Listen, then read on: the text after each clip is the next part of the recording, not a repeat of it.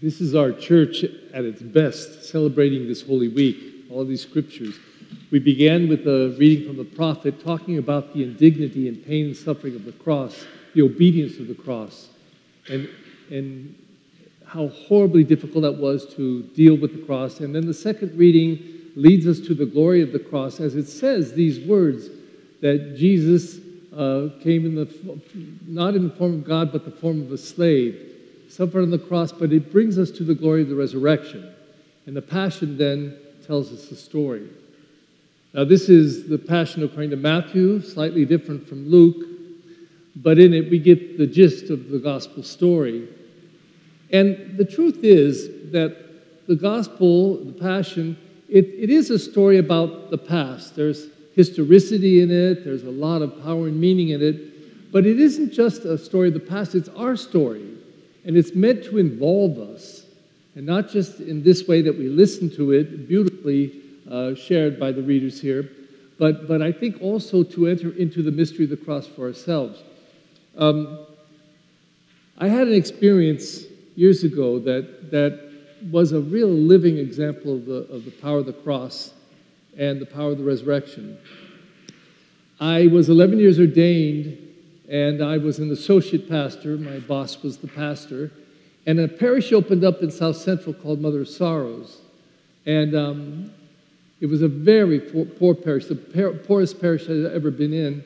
And when I chose to go there, I asked for it. And in those days, we had a strict policy of seniority. So you could only ask for a parish to become a pastor if you were in that class that was asking. And in those days, it was 16 years. It had come down to that point. Nobody in 15 years was asking anymore, so the 16th year, anyone who wanted a parish could ask for it, and they would assign them to different parishes.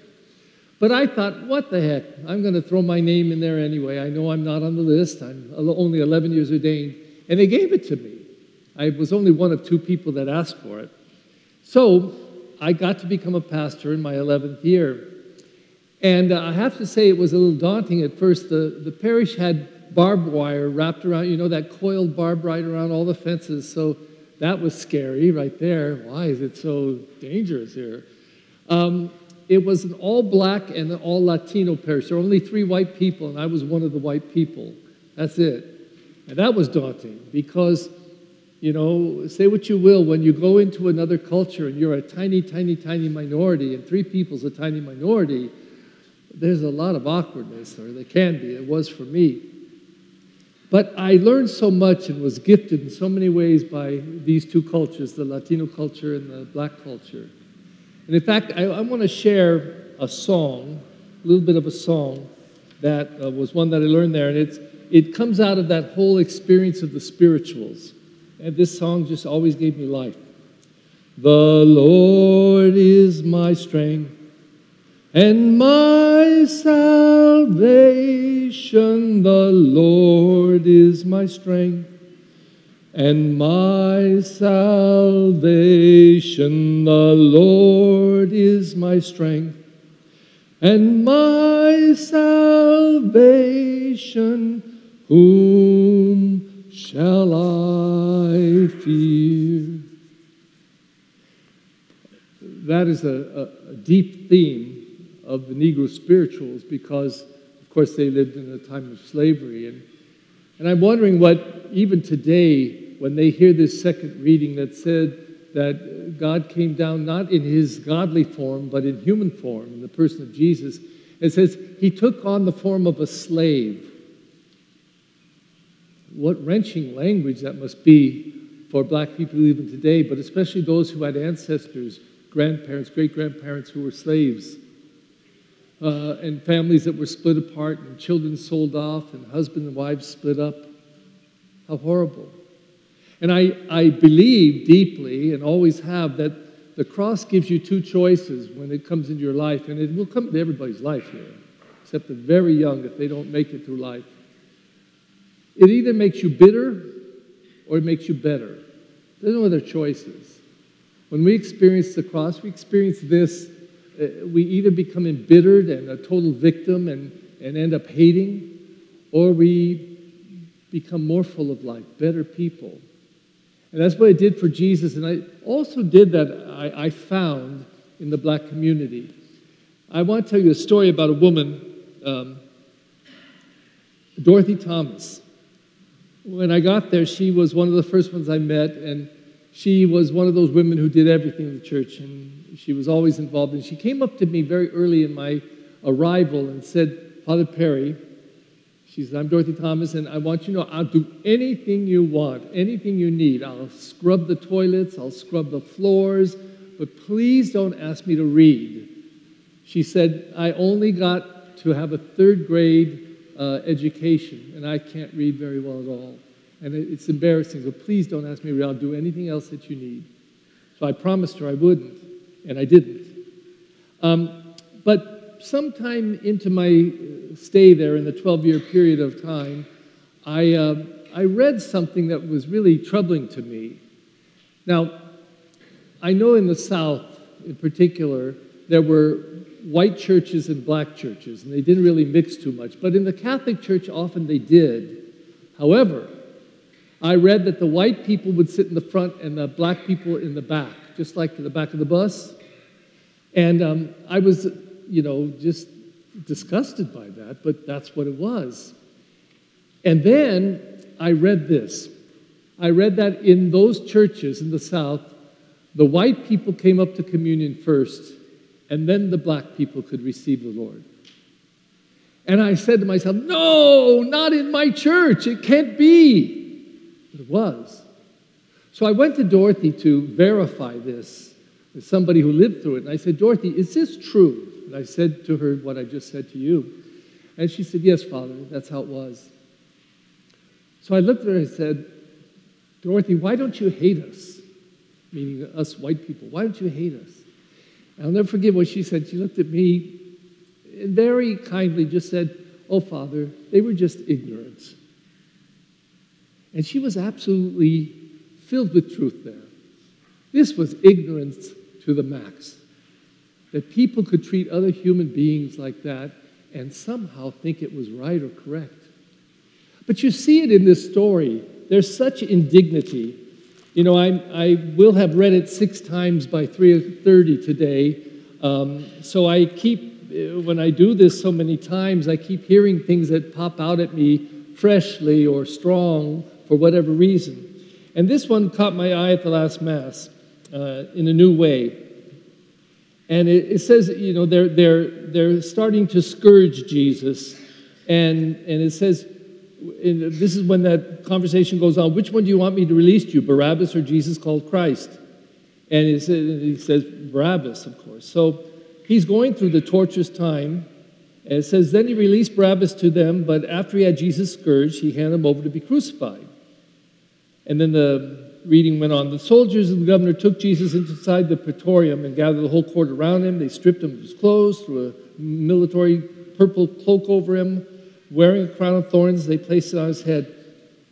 Now, if that doesn't have an impact on you, just sometime today, go glance at that crown of thorns.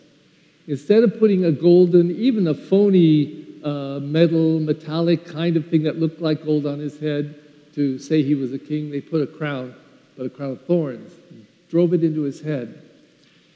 And this is what it says, wearing a crown of thorns, they placed on his head and a reed in his right hand, and kneeling before him, they mocked him, saying, Hail, King of the Jews! What indignity, taking the thing that he had preached about daily to them, about the kingdom of God, and making fun even of that. So they crucified him. And then as he's hanging on the cross, they couldn't stop mocking him. And they said this, he saved others, he cannot save himself. So he is the King of Israel. Let him come down from that cross now, and we will believe in him. And I say, would they? Really, would they? No matter what he went through. Now, we get different pictures of the cross, because in Matthew, he says these words that we heard today, my God, why have you forsaken me? He doesn't turn against God. He never turns against the obedience of the cross. He suffered and dies, but he has that anguish, that feeling, God, how can this be? How can I end up so abandoned by everyone, by you? And I would dare say every one of us said that in some form at some time in our life. Why, God? Why me? Why now? Why again? And it could be through illness or chronic disease, or it could be through losing a spouse, a husband or wife, by death or divorce. It could be by having a child turn on you and end up in prison, and whatever, that we just suffer so deeply the power of the cross. And when we do that, what happens to us? What happens when we suffer the indignity of the cross? Do we end up bitter? Or do we pass through it? So in the Gospel of Luke, we get a different picture. Matthew seems to celebrate a bit more the indignity and suffering and obedience of the cross, whereas Luke shows the transformation. And after they have crucified him and did all the horrible things they did to him, and he's dying, draining of his blood for 3 hours, suffering and being rejected and mocked and insulted, and he says the words in Luke, Father, forgive them all. They know not what they do. And in that instant, he goes from the indignity of the cross to the glory of the cross. He's able to see even love and forgiveness in the midst of his suffering.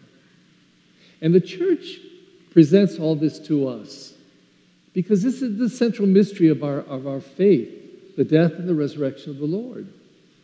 This is that charismatic teaching. It's the most fundamental and basic and centralized thing that we believe. That God came into the world in the person of Jesus. They put him to death, but he was raised up, and he offers that life to us.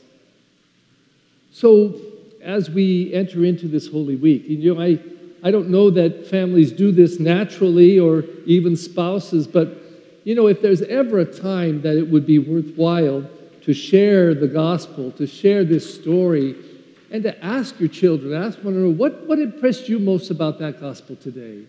What grabbed you most? What tore your heart open the most? And to let the power of this gospel be shared among us, because it is powerful. Now, as I said, everybody, we're all going to suffer the cross in our life. Even as babies. Now, I've never been a mother, I've never given birth, but I understand that when the baby comes out, there's fluids and stuff that need to be cleaned out, so they spank the baby and make the baby cry. Is that right, mothers? Get the baby to cry and cough out everything and then wipe all the baby off and everything. So even coming out of the womb, there's the cross. You get your bottom spanked, and you end up crying, screaming out, crying as you enter into this life. Well, the cross is a part of life. And we all experience it, every one of us. And the question is, will it lead us really, deeply and profoundly, with all of our faith and hope, will it lead us to the resurrection, to life eternal? Not just for Jesus Christ, but for us. Do we really believe that? Do we really take that to heart?